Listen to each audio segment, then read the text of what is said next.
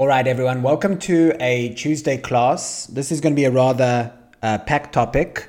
I want to break it down into a combination of philosophical in the start and then get into some of the practical stuff near the end. So if any of it seems a bit doom and gloom and stuff, we will unpack that as we get to the end. But yeah, let's keep questions for closer to the end, please.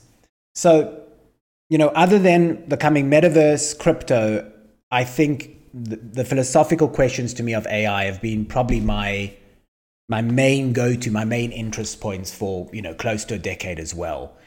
And it's very daunting. And I think the first thing you have to do is you have to come in your toolkit with, as Dr. Professor Yuval Noah Harari says, emotional intelligence. In other words, you have to accept that the world of your mom and pop and your grandparents is obsolete, okay? You are very unlikely to have the same job your whole life. You are going to probably have to adapt and change many times. And so you must become comfortable with change. I think that is a premise to all of this. Next is the fact that as time goes on, a lot of things will become obsolete, right? We've now entered, this is a pivotal point in the story of AI because we've now got what's called focused purpose AI. So what I want to clarify for people is because, if you say, well, where will AI be in 5 years, 10 years, 50 years? These are very, very different questions. And I'm going to focus more on the near term and say that we are very close to focused AI, which means that we can give a program a vast amount of data. And if we give it a purpose, right, that becomes its sole purpose. So if you think of the kind of singular purpose AI that we have now, it's like if you tell it to get you a coffee, it will not factor in air, babies, anything other than solving the problem of getting a coffee, right? This is why you've got dystopian novels where, sometimes the whole world might end because you told an AI to make as many paper clips as possible, right? And it's a real thought experiment because it can play out in very funny ways. But what is clear is we have given a vast amount of information to different programs, and they see patterns in that information and then can do things with that pattern, right? This is why, again, we have focus jobs. What is going to take a still quite some time, even though we're starting to get, very intelligent robots that seem to have passed the Turing test, and the Turing test is the test of can it fool you into you thinking you're talking to another human.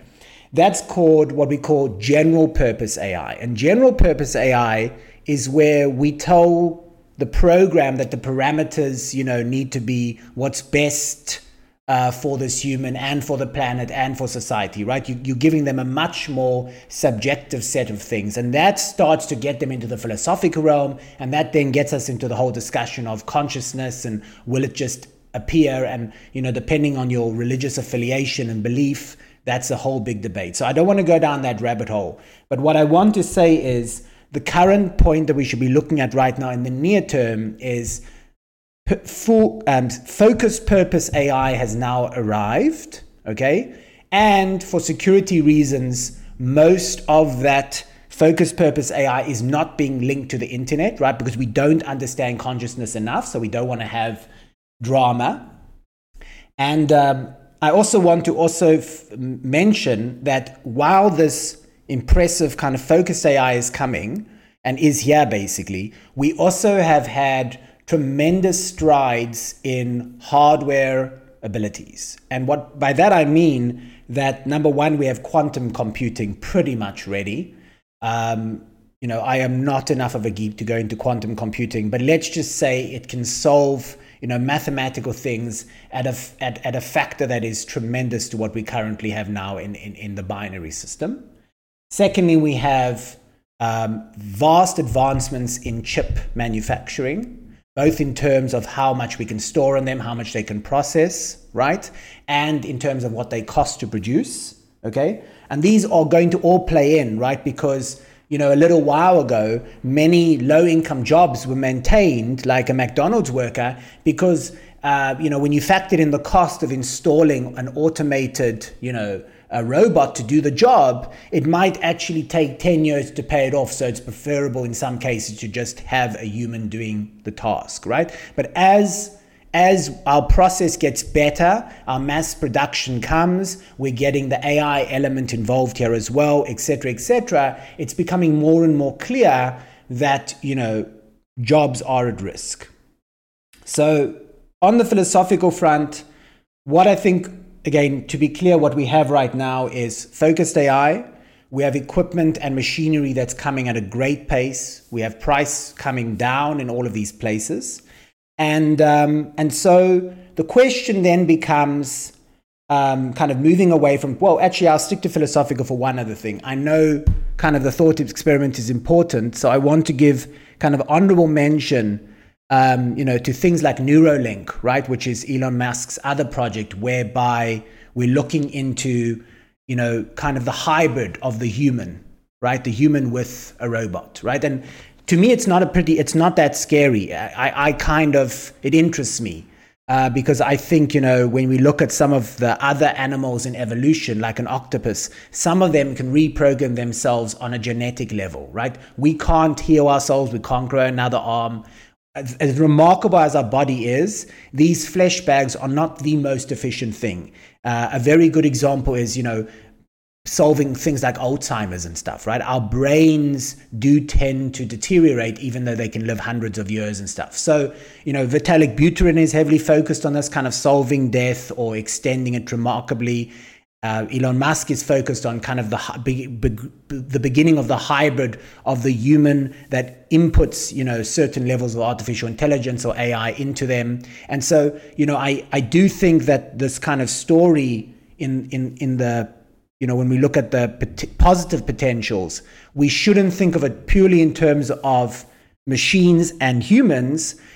I just want to draw to your attention that it's very likely we will start to see a push for kind of a hybrid form. And again, Professor Yuval Harari goes into detail on this in his book Sapiens and Homo Deus and stuff, because you might find people that choose to be Puritans on this, and then you have, there's quite a few movies about this where you have almost superhumans and, humans that are so obsolete because they've got, a lower brain power, they haven't been genetically enhanced, etc.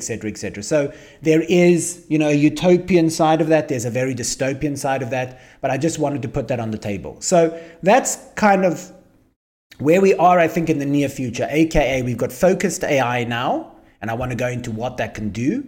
And while at the same time, we're also developing major medical enhancements that tend to not just cure you, but are looking to try and, integrate some of this artificial intelligence and stuff with humans. And what might that kind of partnership look like? So I now want to move into kind of the practical stuff and say, how does this affect our economy and in particular, Web3 investments and stuff like that? So firstly, from the job market point of view, it's interesting that the jobs most at risk are the high analytical ones, right? In other words, we are more likely to see a radiologist become obsolete quite quickly than we might see a truck driver. And this goes back to that point I brought up before of kind of general purpose AI versus focused AI. Because when you want to say, like take a doctor who's looking at your body in basically a medical algorithm, right? Other than the responses you give, or let's take a better example, an X-ray, right? Where it's hard data, it's mathematical data. The AI is going to perceive things very quickly, learn very fast, and have a much higher accuracy as well, because that AI's brain, if you will, for lack of a better term, has access to, 200,000 other X-rays, okay, and can quickly compare and say, I think I know what's going on over here. So those very data-related jobs are likely to go out quite quickly. Then on the other spectrum, as I said, things like a truck driver might actually take more time because we're finding that it's becoming increasingly difficult to just easily, predict human behavior, right? If all cars were automated on the road, right, with AI, with self-driving cars, then we would have no accidents because they would all beautifully communicate with each other, no problem, okay? It's like why robots, don't suddenly screw up all the time, okay? But because there's a human element and humans are unpredictable and have emotions and all these other factors, self-driving cars struggle tremendously. Similarly, we cannot replace, border control and stuff, although in some horrifying cases, I think California and a few others want to, give drones guns and stuff. These drones are going to struggle tremendously to make a moral decision, right? Is a person running at you fast doing so because there's a wild dog chasing them, or doing so because they're trying to charge the fence, right? It will get to that point. But, when we're dealing with something with life and death, we must err on the side of caution. And so, those jobs are not likely to be affected quickly. What we might start seeing affected quickly, and this goes back to the combination of the hardware being built so quickly as well as singular purpose AI, is we will probably see a lot of the low income jobs being replaced, right? Such as kind of, employees in a fast food restaurant, right? Just because the robots are becoming cheaper and those jobs are so repetitive. I mean, McDonald's is essentially an assembly line, right? And precision is even better over there. They're supposed to be very precise on the chip manufacturing, the patties, the amount of sauce, et cetera, et cetera. So, that is something we're likely to see quite quickly. Now, before we kind of open up to questions later about, how can you adapt? What should you be doing? Because this is pretty scary. And again, going back to my initial point, you must be prepared to adapt, constantly. I mean, that is kind of the stressful part, right, of being a person in 2023, is that, you cannot just assume you might live in the same place forever and that you might just have the same job forever. You will need to keep upgrading your skills. Thankfully, it's both a lot easier and a lot harder, right? Because you've got so many online things now. You don't have to go to a college or a university. You can, have hobbies on the side of doing your, education and courses, learning like you are here, et cetera, that really can put you forward. Because going back to the singular and multi-purpose thing, the more well-rounded you are, the more employable you are as well, right? Because again, on the very technical stuff, actuaries, radiologists and stuff, you're pretty gone. On the very repetitive, almost soul-destroying Amazon packing jobs or the assembly lines in McDonald's, those are likely gone. But the jobs that require a lot more, the human touch, a wide spectrum of emotional and intelligence and core intellectual intelligence, philosophy and stuff, those jobs are likely to, stay the longest, because we really don't know if it's going to take, 30 years or 100 years till we get fully purpose AI. Okay, now let's talk about this on a practical short-term aspect of how does this affect kind of our investments, Web3 particularly, the markets and stuff like that. So there is a dystopian and a utopian situation with art. Let's start with art, okay? In art terms, right, we are going to see a tremendous amount of AI being applied to art. It's working beautifully. Yes, it might not have the full, what we lack in efficiency, we make up for imagination and innovation, right? That is the human quality. However, that what we make up for, right, is quite expensive, right? In other words, if you hire someone to make you a custom music track and they work on it for 3 weeks or whatever else, you might have to pay them $6,000. Whereas the slightly more generic sounding, and it's getting better and better, music track that you can get for a subscription for $9.99 on the other hand, might serve most people's purposes. And so, the kind of dystopian part is, for the art world, is they're all going to become obsolete. I don't think that's going to become the case. I think what's going to happen is a slightly more utopian situation whereby the very best will still do well. In other words, people will pay, for something that's handmade or something that's had, that really it's going to go down to the details, right? When we're looking at analyzing AI right now, we blow in a way, but also sometimes it lacks creativity of a person that's lived, or a person that's suffered or a person that's struggled. And so I do think that, the very best artists are going to be fine. The problem is, how do you even break into that? That's going to be very difficult. Number two, I think we're going to see fusions, right? In other words, a lot of the grunt work might be done by AI. So in other words, a good music specialist might input things and have the AI make a track that will be general, but then they'll spend a week fine-tuning it, right? And it's still going to save the company. They'll pay $2,000 instead of $6,000. And so you'll have stuff like that. In addition, I do think we are going to see kind of collaborative stuff, right? In other words, a lot of creative work and work in general, by the way, I think this goes for most office people or even creative. There's a lot of grunt work that is terribly boring, right? Terribly boring and repetitive. We often joke about it in, this era of saying, one has to do adulting, right? A lot of that grunt work can be solved, right? If you've got drones dropping off the shopping, if you've got, the filing robot doing all the filing and the cleaning and stuff, a lot of the menial tasks that we accept as mature humans need to be done could be replaced, right? Freeing up a tremendous amount of time. Now, that freeing up of time will allow people to explore creativity and other things, but also from a creative job point of view, right? From just an artist creative point of view, it will give them a lot more time to focus on coming up with, original ideas, pushing the boundaries and stuff like that. And I'll give you a very good example.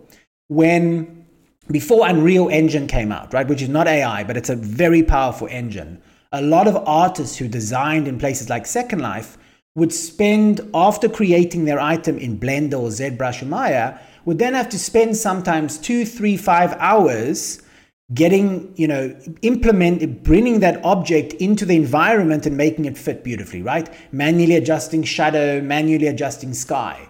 Because the UI because Unreal Engine now does that all for you and optimizes, it's now freed up a tremendous amount of hours for artists who can now focus on doing more creative things, right? So that is very much, to me, a positive, okay? Because think of then artists almost as becoming their own art directors, right? They've got all these tools at their exposure, and then they are, like I do when I'm, curating Fat Cats or Juniors, they become the art curator and say, no, this needs to be tweaked, or I can focus my energy here, the eyes are wrong, or they lack that human emotion that we wanted to achieve, etc. So they can have this host of tools, generating objects and then going in and fine-tuning it. I think also, the combination of a human putting in their core ideas and inspiration and goals, and then having AI take it, much further, right? In the case of, for example, generative collections, right? Many artists struggle to make 10,000 of something. But if the artist can spend the time making tons of items, right? Like components, and the AI gives feedback and says, basically this won't work, this doesn't work, you can very much generate up to 100K collection and have the AI really do the quality control and stuff for you. So when we talk about, John Carlos speaks about, the scarcity thing might be a problem when we get to some bigger brands and stuff, we can have our cake and eat it too. What does this mean for creatives and artists? It means that if you're the very best of your field, you're fine. If you were making money as a five or doing the grunt work and stuff, you're in trouble.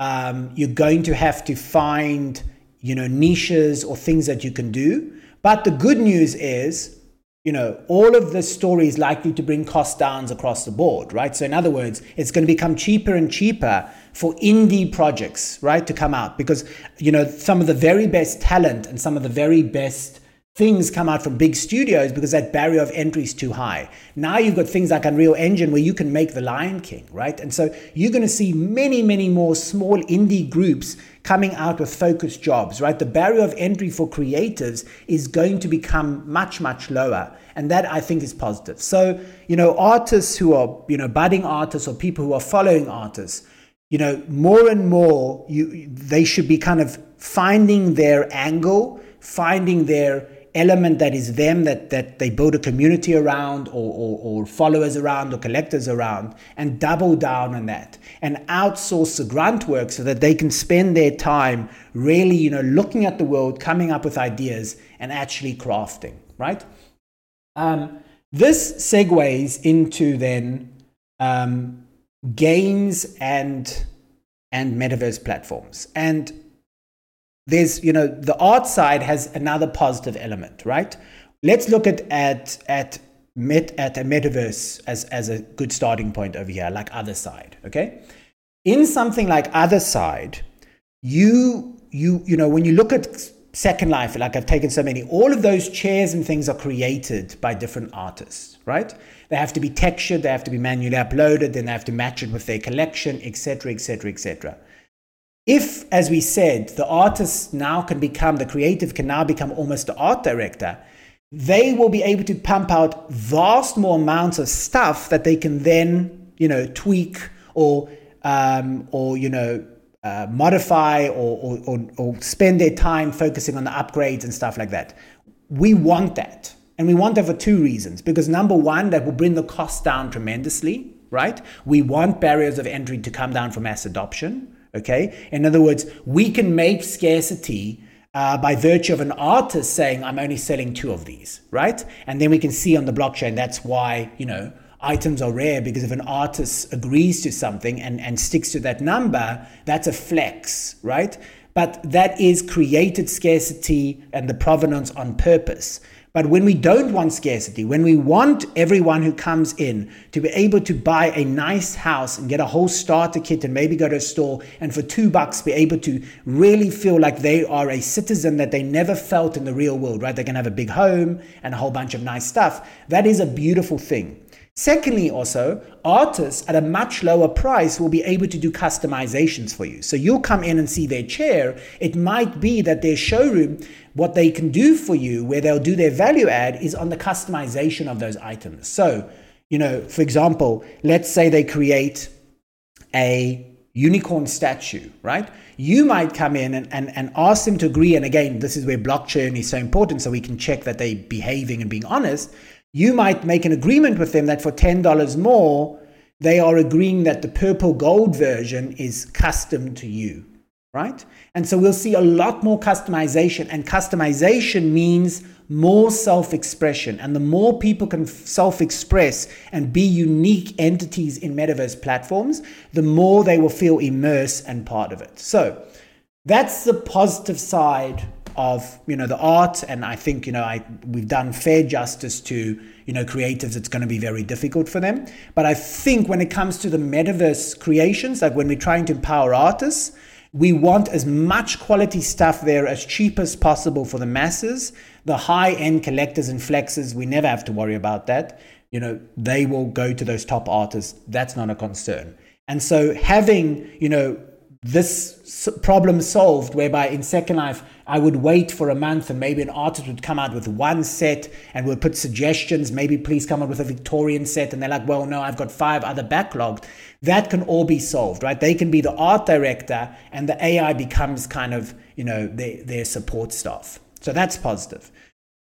The part that I've been talking to the Crown Capital governors for more than a year and a half now, and it's kind of our biggest fear when it comes to play and own games, is the problem of bots, right? And I think most people have experienced bots in games on very simple levels. They tend to be, things like the staking bots, right? Like, auto staking, or mass harvesting, or very the grindy kind of things, right? If you need to cut down wood, your bot will work out how to play the system and cut down as much wood as efficiently as possible, can work 24/7, whereas you have to go to sleep. And that's always been a problem. But generally, games have dealt with that by becoming more complex, right? In other words, the way that what the bots have not been able to do is the esports stuff. And as bots become more and more sophisticated, and we told them that their singular job, no matter what, is one, to stay alive, and two, to slay the Minotaur King, that AI we already now have, right? That is laser beam focused AI, and that is a tremendous concern. You know, Michael McCarthy, for example, of Mirandus, was asked this question, and he basically said, yes, you know, we kind of have to expect that. We're going to be looking for it, right? We're going to be looking for it. But we're not that worried because, you know, they still will have to buy the assets. The assets will be limited, et cetera, et cetera. It's not a very satisfactory answer. Unfortunately, I think it's something that, you know, we haven't yet solved. And just like with all the scammers that come, you know, with creative innovations all the time, because once there's a lot of money, so comes innovative scammers. Unfortunately or fortunately, we've never had this much money in games, right? In direct player economies. The games themselves are earning a fortune, but there was very little incentive to work out ways to completely hijack the entire skin market, etc., etc. But now that you have these player-based economies where we'll be crafting the items and the players will go and slay beasts and get one-of-one NFTs and there's a race against the clock, you can be damn sure that, you know, where there's money, there will be people, you know, hiring, you know, engineers and stuff to create these singular job bots and AIs that will outperform humans. And, you know, again, I don't think we have satisfactory answers yet. And I think it really, you know, will make games, you know, not particularly fun. I mean, you know, chess has already been conquered and so on, other games as well. So that is a major concern. Games are aware of that concern. It remains, you know, to me to be really the biggest concern of all of us as we go into Web3, because 2023 is likely the year of metaverses and play and own games. So watch out for that. In other words, when you are on AMAs and stuff like that, you know, I say to people now, there should be 3 factors you're looking for really heavily in games, or 4 factors. It better look nice, okay? We want graphics that are good. It better be fun. That is now a given, right? No one plays games that aren't fun. Doesn't mean it has to be, you know, a complex game, right? It can be Candy Crush, but it better be fun and repetitive. It better have, they better have economic ideas, right? How is this economy supposed to sustain itself and have sinkholes and so on? And this question is, what are you planning to do about bots, right? That is the question you want to be asking these founders. And if they are looking at you dumbfounded and saying, you know, they don't have an answer. Daydream, I'm just going to mute you. You let us know in Cafe Text Chat if you want me to unmute you. If they don't have an answer to that question, you should be concerned. If they say we don't have a satisfactory answer yet, but we're aware it's a big problem and we will keep finding ways to work with it, that, you know, that works for me. But yeah, I think we have to assume that is a very big blind spot to this whole kind of coming gaming industry. The good news is it's not just a Web3 gaming problem, right? This is going to go into competitive Dota and stuff like that too, right? This isn't our problem to solve. This is the gaming industry's problem to solve. But, you know, I'm an investor in Web3 games. So, you know, just because it's a global problem doesn't mean it's not my problem too. So, you know, that's kind of where I am seeing things go right now for us in Web3. And so to summarize, before I kind of open up to some questions, the key things are that philosophically speaking, we are going to be moving to eventually, you know, purpose AI, multi-purpose AI, which is kind of the AI shown in sci-fi, which might or might not be conscious, but fools us enough to seem conscious and can solve complex problems that are not just a singular kind of job that you give them, right? Make as many paper clips as possible and then they destroy the world to make all those paper clips, right? That is where we're at right now. And so in the short term, what we're looking at is which jobs are going to become obsolete. How can you future-proof yourself, right? By staying relevant, keeping educated, etc., etc. And taking into account that in parallel to all of this going on, there is currently also the question of, humans being augmented with robots and AI and stuff as well, which is a kind of parallel track to, them and us being separate. And then when it comes to Web3, we want to be looking at the artists and saying that, look, the very best artists, people will pay for handmade, okay? People will pay for that extra touch. It's going to come down to details, right? We're all going to become experts in details, okay? We're going to have conversations about, well, does this look like was AI or not, okay? But on the positive side of that, the barriers of entry for you as a creator or you as a person who wants to be able to come into the metaverse without a lot of money or to start something without a lot of money, you are going to have off-the-shelf packages that are going to do a pretty damn good job, right? And the difference might be $9.99 versus $2,000, okay? And that is huge, all right? And when it comes to the metaverse stuff, we want people to be able to get beautiful chairs and stuff like that cheaply so that they're entry point, right? When we talk about mass adoption, most people want as close to a freemium model as possible or as cheap as possible, right? They want to pay 20 cents for a chair, etc., etc. And so if people can come in and the artists are able to become basically art directors, whereby they're spending most of their time curating and going into the details and fixing up, but they can now create at a much faster pace, they will be able to pump out 10 items instead of just one a month and maybe charge 20 cents instead of $2, right? And so micropayments are going to be cheaper and cheaper. So that's where, I kind of want to stop. We can open to general questions on the philosophical side. We can open to pragmatic questions.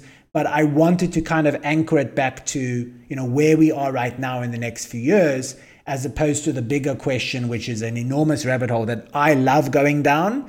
It's a bit of a scary rabbit hole, but where we'll be in 10, 20, 30, 50 years, I don't think it does anyone a service right now to kind of take you on all of those thought experiments when that would probably go for 6 hours. And cool. So that's where we're up to. All right, let's see. Was I tagged in anything? Yeah, just on the tail end of what you're saying, you got jobs that'll be obsolete, but then you're also going to have the workforce that moves into other jobs that are still in their work brackets to get flooded out. Exactly. Yeah. But this is why, again, Park, if you want the key advice to anyone, one of the interesting studies recently is that there's no, when you look at Victorian times or even Art Deco times, right, 1920s, you had kind of the land-owning class, right, that owned all the business that didn't really work, and then you had the workers. Now, most of the biggest people, the billionaires and millionaires, are also working themselves, right? So most of us are, if we're in the middle class or upper class, whatever, we're a combination of working and investing, right? We're working to get capital, et cetera, et cetera. If you want to stay relevant, the two core advices are: do not be an ostrich over here. In other words, develop emotional intelligence whereby you're ready to pivot, you're ready to accept that, we're going to have to continue learning. Hopefully we'll get a matrix situation soon whereby you can just download the modules, and so you don't have to, spend all your time learning. But you must accept that you're going to be in a pace of probably perpetual learning, which is something we do in Fat Cats, we love, but for many people I think that's very stressful. And you also have to accept that your job title and job in general will probably change multiple times, in your life, which, many of our parents could have the same job if they wanted to all their time. And that is very stressful to a lot of people. But exactly, Parker, if you stay ahead of this curve, capital moves to new places, right? All of these kind of times when the Luddites came out and said we were all going to starve or technology is going to replace us, humans are amazing at adapting. When we talk about, when some of the conservative commentators like Ben Shapiro and stuff, get asked about global warming and things, humans, yes, it sucks that, the water levels might be rising and some islands will go under. But if there's 100-year pace for that to happen, humans are amazing at adapting, right? And so, thank you for bringing that up, Parker. Yeah, and one other interesting aspect of the whole job scene, you see it from the agricultural revolution to the industrial revolution now to this computational AI evolution is life gets easier, people work less and have more things. So, there's that upside that's also coming with it. Yeah. Jacob asked a question, what are my thoughts on universal basic income? I do not have a hard thought on this one. I mean, it's another topic that I spent a lot of time on. You know, I've listened to Andrew Yang, I've listened to others, I've listened to the libertarian camps, the capitalist camps.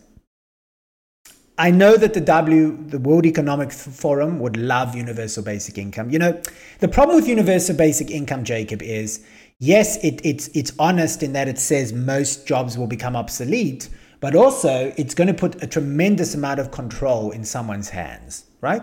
If we do get to the point where it's national basic income or universal basic income, who's in charge of that, right? Then you are now really, you know, when we talk about, look at Coin Bureau and stuff, these dystopian situations where you've got credit scores and your ID is on the blockchain, and then also, you know, the only currency that can be used is a CBDC, et cetera, et cetera. That's getting very dystopian very quickly. I think the more libertarian approach is that as things evolve, what will happen is the cost of things will come down tremendously. In other words, forget the universal basic income part. That might be something we have to talk about in 20 years, 30 years. You know, there will come a point when really the only jobs we do is maybe creative or, like there's nothing for us to do. I don't think that's going to happen as fast as you think, many people think. But I think the approach to reacting right now is to say, what is certain from this whole robot AI, everything is, the cost of everything is going to come down tremendously, right? In other words, let's say the basic cost for someone is $2,000 in the area.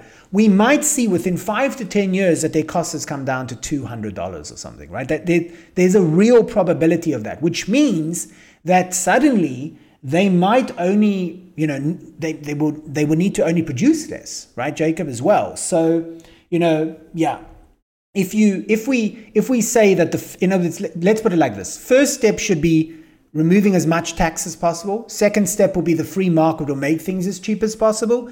And then the third step is universal basic income. So universal basic income should always be on the table, but because it conflicts with sovereignty, it should always be the last reaction, right? We should have it as an option, but we should always be looking for the options that give people the most sovereignty, integrity, and stuff like that. A better question, though, Jacob, is let's say we've solved, the income part, people still find a basic income.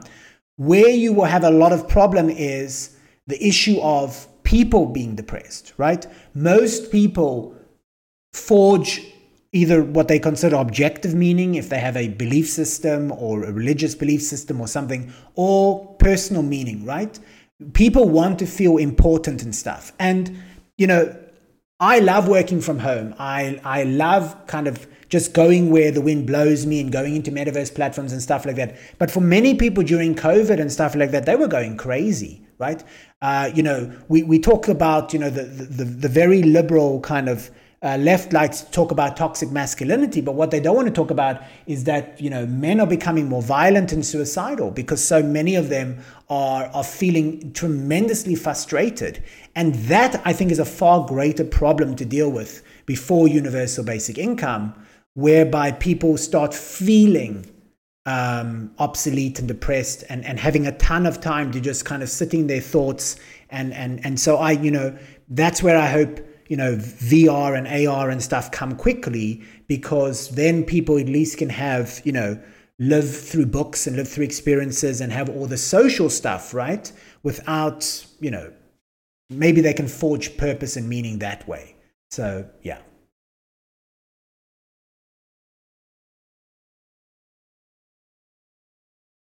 Anyone else want to ask anything or bring up some points? Missy says, you're totally right. COVID gave me the ultimate freedom, but the normal people got caught. Yeah, absolutely. But, again, I think it also matters, one of the key factors in all of this AI discussion is how fast it happens, right?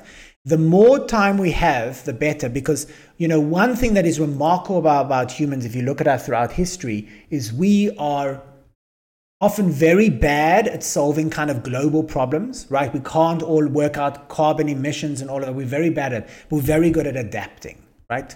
Humans have shown throughout history to be very good at adapting on the smallest level all the way up, right? If you go a bottom-up approach, we become very good at adapting. And so if this comes somewhat gradually, whereby people get used to spending more and more of their time online, they get a certain amount of fulfillment from online social friends, right? Because a lot of people, when the whole Facebook stuff started, a lot of people felt like they've got many more people that they converse with, and yet very few, less and less intimate relationships.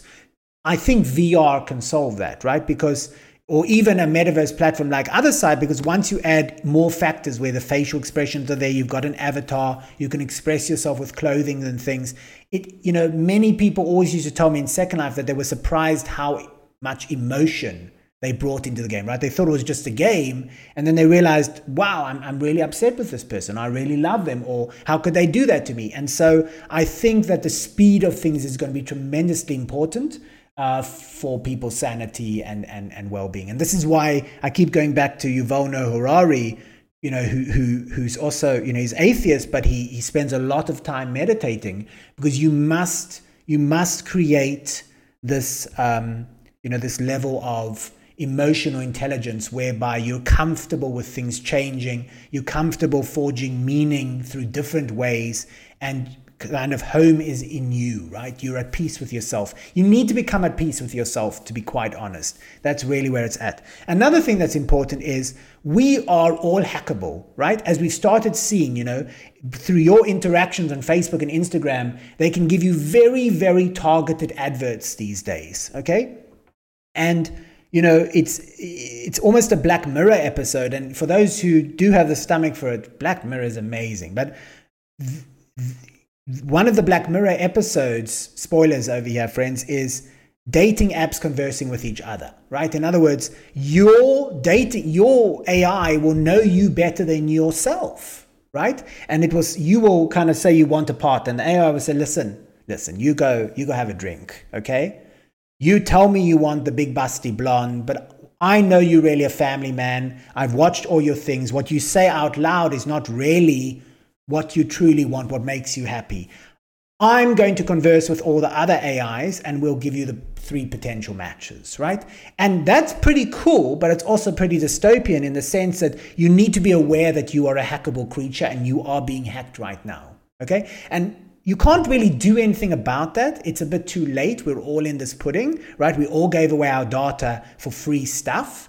But please just remain aware that you are being tremendously hacked, okay? And, just kind of be aware that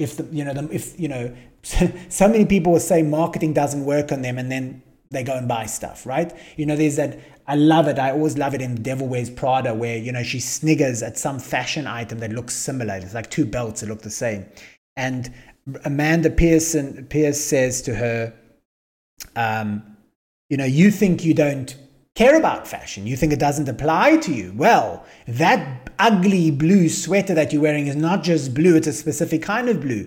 And you are wearing that because in 2008, Louis Vuitton did a Paris show, and then all the other groups copied it, and then finally it got to your, generic store, and then you get that fugly kind of, sweater. Right? So we are all being affected, right? There are very few people that don't change their fashion, don't change their habits at all. We are all being hacked. And there's nothing wrong with that if you're aware of it, right? If you're self-aware and you're watching kind of the show unfolding in society, that's the best you can do right now. Alrighty, we've got 10 more minutes if anyone wants to unmute themselves or ask some questions or just bring up points. I think this whole topic comes, I've tried to keep it grounded to avoid some of the scary stuff. There's a lot of scary stuff if anyone wants to bring it up. Yeah. I'm one of those people that thinks death is curable. Now that kind of, if no one wants to ask anything, I'll go on a little bit of a tangent. One of the reasons why Vitalik Buterin and Elon Musk are my heroes is because they believe, death is curable. And they're putting a lot of their money into that. Same with Peter Thiel. And, I think it's a kink term, actually. I'm very voyeur. I like to watch, right? People always say that I'm so passionate. I generally find people and stuff very interesting. And there's this kind of Chinese proverb, may you live 10,000 years, or may you reign 10,000 years, right? They say to the monarch. And, it's also meant as a bit of a curse. But I love that. I would love to be, for those who watch maybe Star Trek, there's the Q, right? The Q continuum. I want to be one of these beings that's not immortal, that's amortal, right? I can be, killed, whatever, shot or something. But, we've cured death.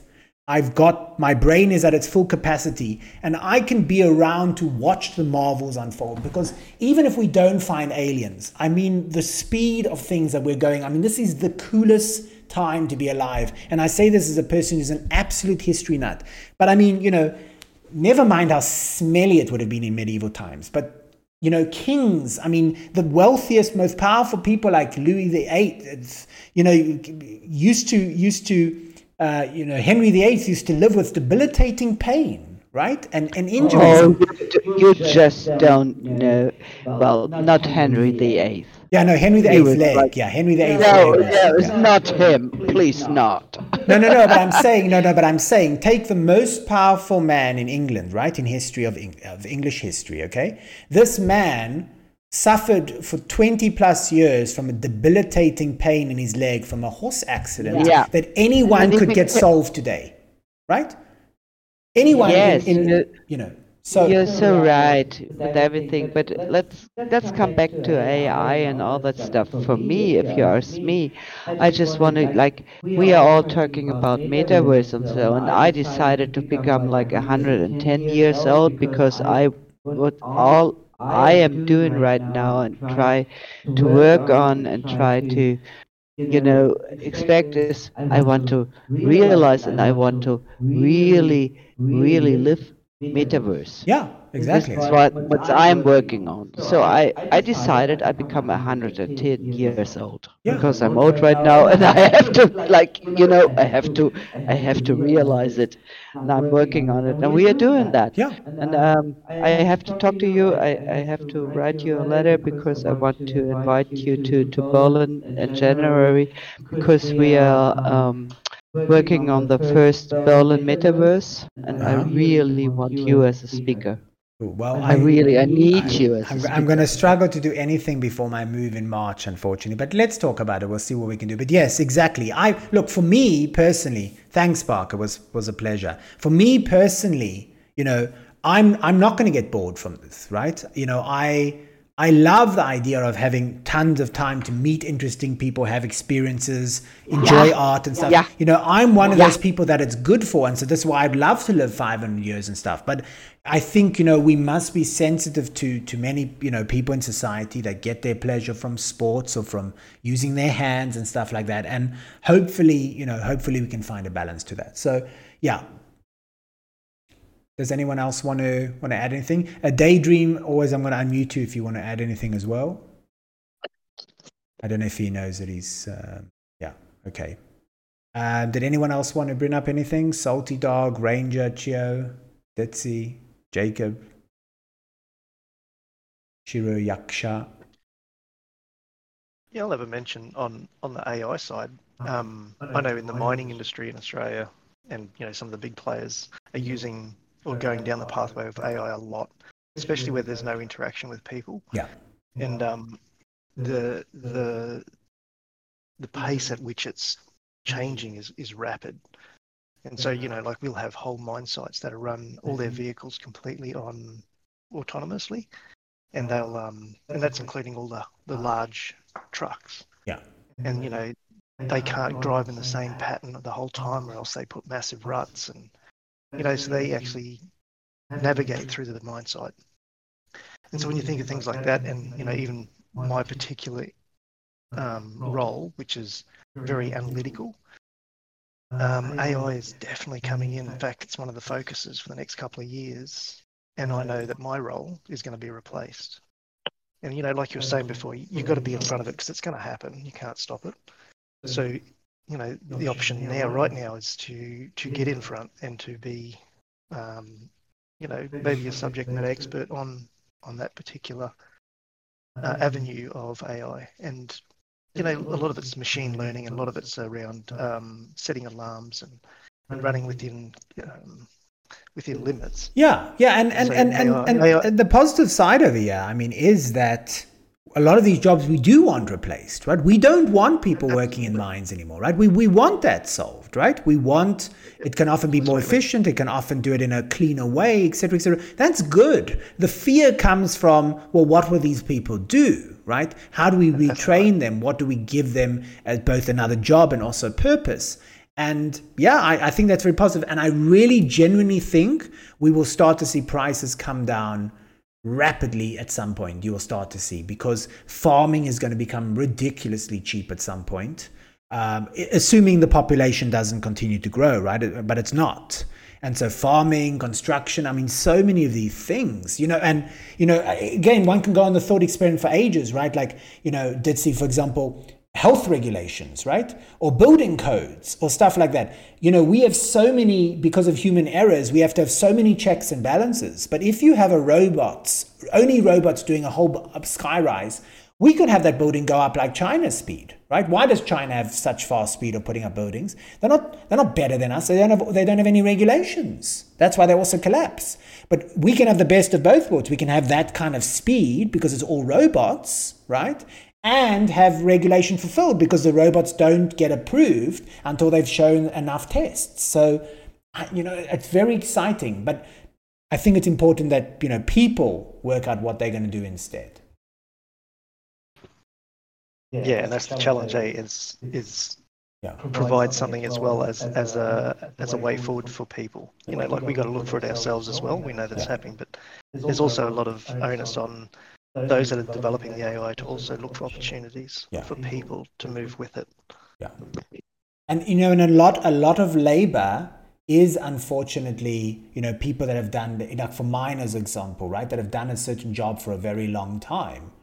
It's a very scary thing to take away that job, and this is why I've often think kind of some of the academics in their high towers, when they call them the deplorables and stuff, it's disgusting to me, because these are doing very honorable work, right? They're honorable part of society. They do, but they never plan to have to be trained again, right? They never plan to do anything again, and now you've taken away. When we talk about mining being over, it's not like they can go from a coal mine to a copper mine. It's done, right? It's the same solution for all of them. And so that's the part that's quite scary.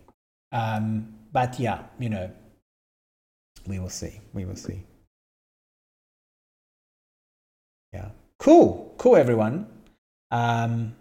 Well, that's a good starting point. I think we've just scraped the surface. I know that WGMI is also looking to put forward a panel. I'm also going to share with you a great video that I just watched on AI as a creative thing. Maybe Cyril can put this in the show notes, but this was a music creator talking about what he expects from AI, and I thought this was fantastic. Let me see this one. Here we go. Okay. AI versus artists, it's called. All right, everyone. Well, thank you very much for joining me. Always a pleasure. And we'll catch you again on Thursday. Soft shell for our hoodies, but if you haven't bought them yet, their quality is superb, amazing embroidery, and no matter where you are in the world, the shipping has been superb.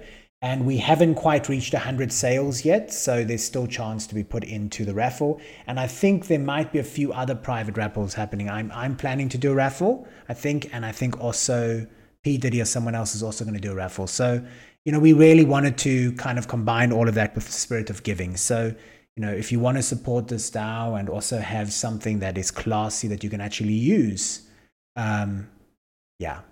cool. Okay, let me stop recording and then I will... Yeah, what Missy wants.